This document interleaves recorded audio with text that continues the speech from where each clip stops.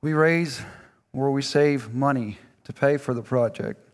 We hire people to work at the project or physically do it ourselves. There's a lot of sweat and long hours involved in the project. Sometimes the work seems long and hard. Eventually, as we keep at it, we come to the end of the project. To its completion, we stand back and say, "It is done. It is finished." Or when we are running in a race, in a long-distance race or a marathon, we work hard to get to the end and then say, "The race is done. It is finished." When we say these words, we are indicating completion, victory, satisfaction, and triumph. Jesus said those words as he died on the cross. And I just want to read that in John 19:28-30.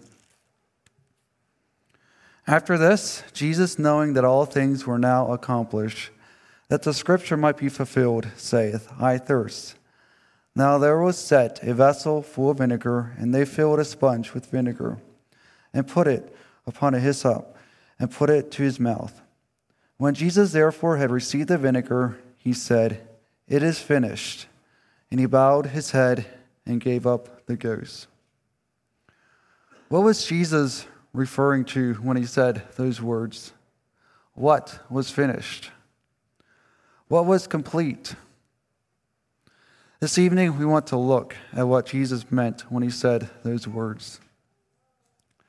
So what is the meaning of the word finish? What does it mean when he said that it is finished? The Greek word for finish is teleo. It means to bring to a close, to finish, to end, to perform, to execute, to complete, to fulfill. It also has the idea to pay something. There's different verses in the Bible that uses this word. And I want to say some of the words that where teleo is found. Some of the words are accomplished, fulfilled, expired, and also pay. We got a little bit of a picture of what finish means with the different words in these different verses. So why did Jesus have to die? In the beginning, when God created the earth, he made it very good, with no presence of sin, death, sickness. Even nature was perfect, with no weeds, no fear in the animal world. Everything was very good. In spite of that perfect environment, Adam and Eve sinned and became disobedient. They chose to disobey God. Because of that, they were forever separated from God. Romans 5:12, it says, "Wherefore, as by one man sin entered into the world, and death by sin, and so death passed upon all men, for that all have sinned." Romans 6:23, it says, "For the wages of sin is death." There is no way around that truth. Because of sin, there is death. There is separation from God. The wages, it says, is death. What all mankind deserves. It's just like when we get a paycheck at the end of the week. We are paid what we did at work. So will man get paid what they deserve at the end of our life. Death, separation from God forever. But if you read on further in Romans 6, there's a word "but." Romans 6, it says, "But the gift of God is eternal life through Jesus Christ our Lord." God gave us a gift. He gave us Jesus Christ. 1 John 2:1-2, it says, "My little children, these things write I unto you, that ye sin not. And if any man sin, we have an advocate." We have someone that is pleading with God for the pardon of our sins. We have someone who is an intercessor for us. We have an advocate with the Father, Jesus Christ the righteous, and he is the propitiation. He is the one that satisfies the penalty for our sins, not only for ours only, but also for the sins of the whole world. God promised in Genesis 3 how that the seed of the woman will bruise Satan's head. What did John the Baptist say when he saw Jesus? Behold the Lamb of God, which taketh away the sin of the world. Jesus takes away the sin of the world. So what was finished when Jesus said those words? I have 8 things that was finished when Jesus died on the cross. First one I have is the fulfillment of all the scriptures about Christ's sufferings is finished. Many times in the Old Testament, the prophets prophesied in detail how Jesus would suffer. This is why it is very important when we read the Bible that we never forget the Old Testament, because in the New Testament, we can see how the prophecies were fulfilled. Prophecies in the Old Testament show us who the Messiah is that God promised to send because of the different things that Jesus did or where he came from that was prophesied in the Old Testament. The first prophecy that we see of Jesus' death is in Genesis 3:15, after Adam and Eve sinned. And God was speaking to the serpent. And it says, and I will put enmity between thee and the woman, and between thy seed and her seed. And it shall bruise thy head, and thou shalt bruise his heel. God was speaking to the serpent. At the time of Jesus' death, Satan will only bruise Jesus' heel. But Jesus will bruise Satan's head. Satan inflicted temporary sufferings on Christ, but Jesus will totally crush and eternally defeat Satan. And this will be completed at the end of the millennium. Other prophecies that we have in the Old Testament. There's prophecies in Psalms 22. It talks about how God would forsake Jesus, how the Jews and the Romans were like water. It talks about how he was bruised. Even Jesus promised earth. He told his disciples how he would suffer. And in the book of Matthew, each time that Jesus brought the subject up about his death, he would add a new truth about his sufferings. Also in Luke 24:13-35, this was the account after Jesus' resurrection. He met the 2 disciples on the road to Emmaus. As the disciples were walking, they were discussing the events that took place in the previous days, the death of Jesus, and how his body disappeared. When Jesus met up with them, he asked them why they were so sad and what they were discussing about. They told him how Jesus was condemned to death and how they trusted in Jesus, that he was going to redeem Israel, that he was going to set up his kingdom for them, and it didn't happen. And then he says in verse 25 of Luke 24, Then he said unto them, O fools and slow of heart, to believe all that the prophets had spoken, ought not Christ to have suffered these things and to enter into his glory? They were quick to believe about Jesus setting up his kingdom here on the earth, but skipped over the fact that he needed to suffer first. There are many more passages in the Old Testament that they could have read about the sufferings of Christ. Many sacrifices and offerings that pointed to the suffering that Christ had to experience first. What was prophesied about Christ's sufferings was finished. It was complete. Another thing that was finished, that if the defeat of Satan is finished. At the time of Jesus' death, Jesus won the victory over Satan. Jesus bruised his head. He crushed his head. John 12:31-32, it says, "Now is the judgment of this world. Now shall the prince of this world be cast out. And if I be lifted up from the earth, will draw all men unto me."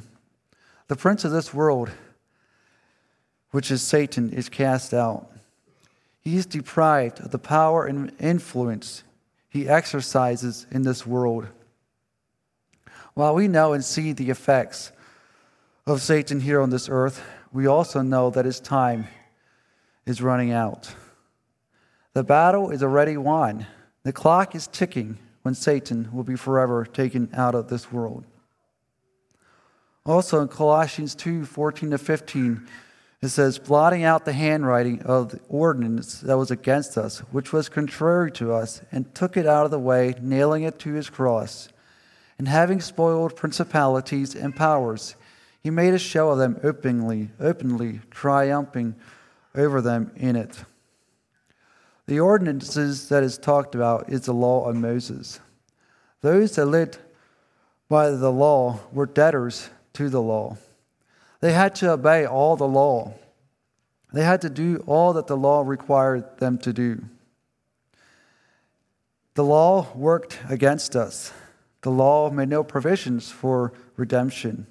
It only cursed and killed all men because they broke all the law and could not possibly keep it. When Jesus died on the cross, he blotted out the law. He erased it. He wiped it away. He smeared it out. It is kind of like writing the law on a dry erase board, and then Jesus comes along and erases it all away with an eraser. No trace of the law is seen. What effect did that have with Satan and with us? It stripped away from Satan and his powers to condemn and kill mankind. They no longer could hold man in sin and bondage as they did when man was under the law. God made a public spectacle of his enemies in his triumph over death through Jesus. When armies came back from battle victoriously, it would make a public demonstration of their conquered enemies. Satan and the Jews thought that they had triumphed over Jesus, putting an end to his life and also to his way of life. But the cross turned out to be their public defeat and shame.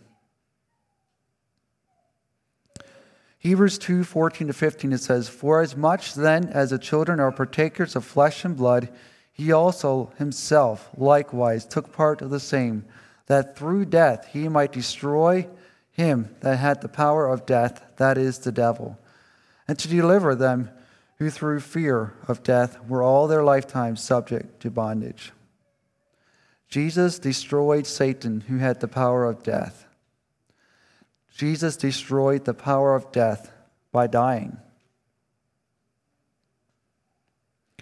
Another thing that is finished is a personal access to God is finished. In the Old Testament, in order to gain access to the presence of God, there was different steps that needed to happen before you could go. You needed to go to the tabernacle where the Holy of Holies was at. And only the priests were allowed to enter in one time a year.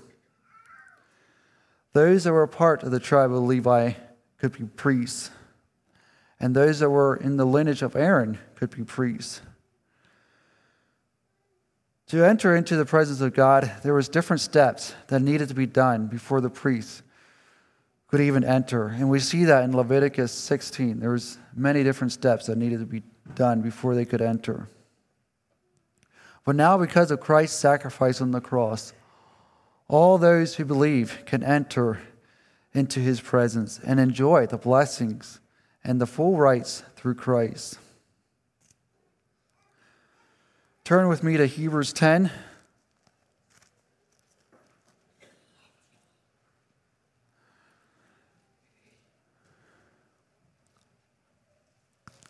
I'm going to read verses 10 to 23. And notice as I read what Christ does for us. by the which will we are sanctified through the offering of the body of Jesus Christ once for all. And every priest standeth daily, ministering and offering oftentimes the same sacrifice which can never take away sins. But this man, after he had offered one sacrifice for sins forever, sat down on the right hand of God, from henceforth expecting till his enemies be made his footstools. For by one offering he had perfected forever them that are sanctified. Whereof the Holy Ghost also is a witness to us. For after that he had said before, This is the covenant that I will make with them. After those days, saith the Lord, I will put my laws into their hearts, and in their minds will I write them. And in their sins and iniquities will I remember no more. Now where remission of these is, there is no more offering for sin. Having therefore, brethren, boldness to enter into the holiest by the blood of Jesus, by a new and living way, which he had consecrated for us through the veil, that is to say, his flesh. And having a high priest over the house of God, let us draw near with a true heart and full assurance of faith, having our hearts sprinkled from an evil conscience and our bodies washed with pure water. Let us hold fast the profession of our faith without wavering, for he is faithful that promised. We can enter into the holiest by the blood of Jesus Christ with boldness. We can do it with free and fearless confidence, with cheerful courage. This is something totally different from what the Jews experienced in the Old Testament.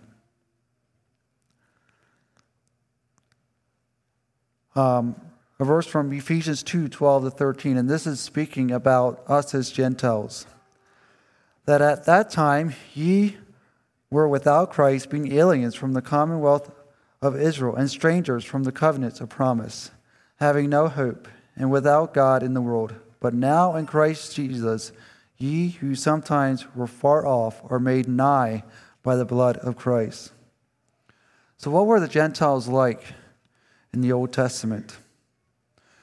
They were uncircumcised. They were without Christ. They were aliens to Israel's blessings. They were strangers to the covenant. They had no hope in God.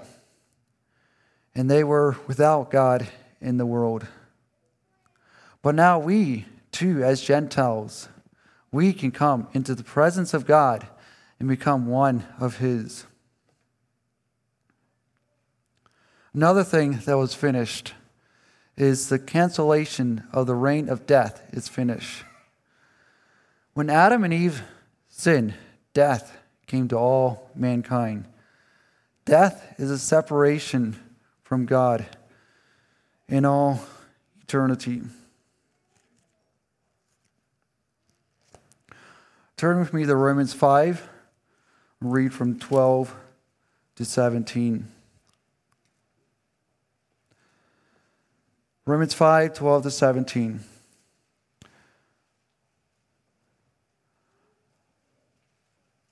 Wherefore, as by one man sin entered into the world, and death by sin, and so death passed upon all men, for that all have sinned. For until the law, sin was in the world, but sin is not imputed where there is no law. Nevertheless, death reigned from Adam to Moses, even over them that had not sinned, after the similitude of Adam's transgression, who is the figure of him that was to come. But not as the offense, so also is the free gift. For through the offense of one many be dead, but much more the grace of God and the gift by grace, which is by one man, Jesus Christ, hath abounded unto many. And not as it was by one that sinned, so is the gift. For the judgment was by one to condemnation, but the free gift is of many offenses unto justification. For if by one man offense death reigned by one, much more they which receive abundance of grace and of the gift of righteousness shall reign in life by one, Jesus Christ. Because of Adam's sin of disobedience, it brought death into their lives. Not only into their lives, but it came to all mankind. But through one man, which is Christ, we now shall reign in life, when we have received the abundance of grace and the gift of righteousness. 1 Corinthians 15:19-22, it says, "And if in this life only we have hope in Christ, we are of all men most miserable. But now is Christ risen from the dead and become the first fruits of them that slept. For since by man came death, by man came also the resurrection of the dead. For as in Adam all die, even so in Christ shall all be made alive." It is the risen Christ that gives us hope for life after death. The hope that we have for the resurrection affects the way that we live life today. If in this life only we have hope in Christ, we are miserable. It is the hope of the resurrection that affects the way we live our life today. Another thing that is finished is the cancellation of sin's power. It's finished. In Romans 6, and we just had it in our Sunday school lesson, there's different points that I want to bring out that it speaks about the power of sin is canceled. Just like Christ died and was buried and was resurrected to his glorified body, we too, as believers, was dead, buried, and resurrected to a new life, to a new man. We see that in verse 4. Also, we don't serve sin. We don't do what it tells us to do because the body of sin is destroyed in our lives. We cause sin to cease in our lives. We put an end to it. We see in verse 6. Sin does not reign in our bodies. We are not to yield our bodies as instruments of unrighteousness to sin.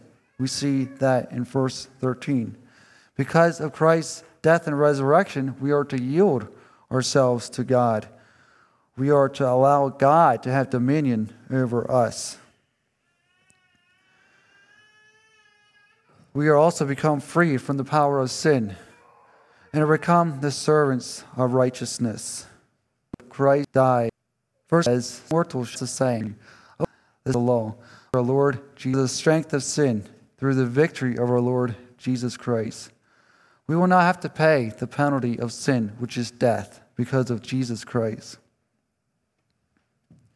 Another thing that is finished is making peace between God and man is finished. When sin came into the world, we were made enemies of God. We were opposing God. We were going against his plan. We were sinners. We were ungodly. We experienced no peace with God, but turmoil. I want to read from Romans 5, verses 1 and 2, and then also 6 and 11. Therefore, being justified by faith, we have peace with God through our Lord Jesus Christ. For when we were yet without strength, in due time Christ died for the ungodly. For scarcely for a righteous man will one die, yet peradventure for a good man some would even dare to die. But God commendeth his love toward us, in that while we were yet sinners, Christ died for us. Much more then, being now justified by his blood, we shall be saved from wrath through him. For if when we were enemies, we were reconciled to God by the death of his Son, much more being reconciled, we shall be saved by his life. Not only so, but we also joy in God through our Lord Jesus Christ, by whom we have now received the atonement. When we have faith in our Lord Jesus Christ, we have peace with God. Also, when we are justified through the blood of our Savior, we are reconciled to God. We are changed from enemies to friends. We are the children of God, like we read about in our Sunday school this morning. Colossians 1:20-22, it says, "And having made peace through the blood of his cross, by him to reconcile all things unto himself. By him, I say, whether they be things in earth or things in heaven. And you that were sometimes annihilated and enemies in your mind by wicked works, yet now he hath reconciled Yet now hath he reconciled in the body of his flesh through death, to present you holy and unblameable and unreprovable in his sight. We have peace because of the blood of the cross, so that we can be reconciled to God. Instead of being enemies, we are reconciled. So what is the purpose of the redemption? So that Christ can present us holy and unblameable and unreprovable in the sight of the Father. Unreprovable is something that cannot be called to an account. It is something that's blameless. No man can accomplish peace with God. It is done only through our Lord Jesus Christ. Another thing that is finished is the satisfaction of the full justice of God is finished. Way back in the Garden of Eden, God had said that whoever eats from the tree of the knowledge of good and evil shall surely die that same day. Adam and Eve disobeyed God, and because of sin, God needed to follow through with death. Did Adam die that same day? Yes, Adam did die the same day. Death is referred to as separation from God. That same day, God blocked Adam and Eve out of the garden, and there was separation between them. Adam and Eve, and everyone after them, up to the time that Jesus died on the cross, they needed to look forward in belief that Jesus would save them from eternal death, that Jesus would bridge the gap between God and man. John 3:16, it says, "For God so loved the world that he gave his only begotten Son, that whosoever believeth in him should not perish, but have everlasting life." God so loved the world that he gave his Son to die in our behalf. He died so that we can have everlasting life. We couldn't do it through religion or good works. This could only be done through Jesus, who was the perfect, sinless Lamb of God, who took away the sin of the world, who took upon him the full wrath of God for us. The work of the cross is the only means that the barrier of sin that separates man from God is broken down. Romans 3:23-26 said, "For all have sinned and come short of the glory of God, being justified freely by his grace through the redemption that is in Christ Jesus, whom God has set forth to be a propitiation through faith in his blood, to declare his righteousness for the remission of sins that are past through the forbearance of God, to declare, I say, at this time his righteousness, that he might be just and the justifier of him which believeth in Jesus." God sent Jesus to be a propitiation for those who believe in him. Propitiation means to appease. It is an atonement. It is through Jesus' death on the cross that we can be made just. Christ satisfied God's justice by dying for all, to pay for the sins of the elect. These sins can never be punished again, since that would violate God's justice. Sins can only be punished once, either by a substitute or by yourself. We can either allow Jesus to bear the punishment for our sins, or we can take the punishment for ourselves. But if we take on the punishment, it would never be complete, that we can stand before God. Romans 5:8-9, I know I read this already, but it says, "But God commendeth his love toward us, in that while we were yet sinners, Christ died for us. Much more than being now justified by his blood, we shall be saved from the wrath through him." We are saved from the wrath of God because of Jesus' death. Jesus took upon himself the full and complete wrath of God that was due us. Another, it says, death, physical for the believer of death, and the sun or the shadow I am the real thing. That is the same, I think, with death. Christ experienced the real death. We only experience the shadow of death. Death for the believers is not a state, a condition, or an abiding place. Death for the believers is like a doorway. We pass through to the other side. We pass through death to heaven, to something glorious. Jesus experienced death to the fullest, separation from God. 1 Corinthians 6:20, it says, "For ye are bought with a price, therefore glorify God in your body and in your spirit, which are God's." We are bought with a price. A price needed to be paid, and that price was the death of Jesus. We were in the hands of sin and death, and we needed to be bought back so that we can have full fellowship with God. When we believe in the Lord Jesus Christ and accept what he did for us, we belong to God. Just like a slave belongs to his master when the master pays the price that is needed. In Hebrews 2, it says that Jesus tasted death for every man. He experienced death for us, for every man. He did it so that we could be delivered from death.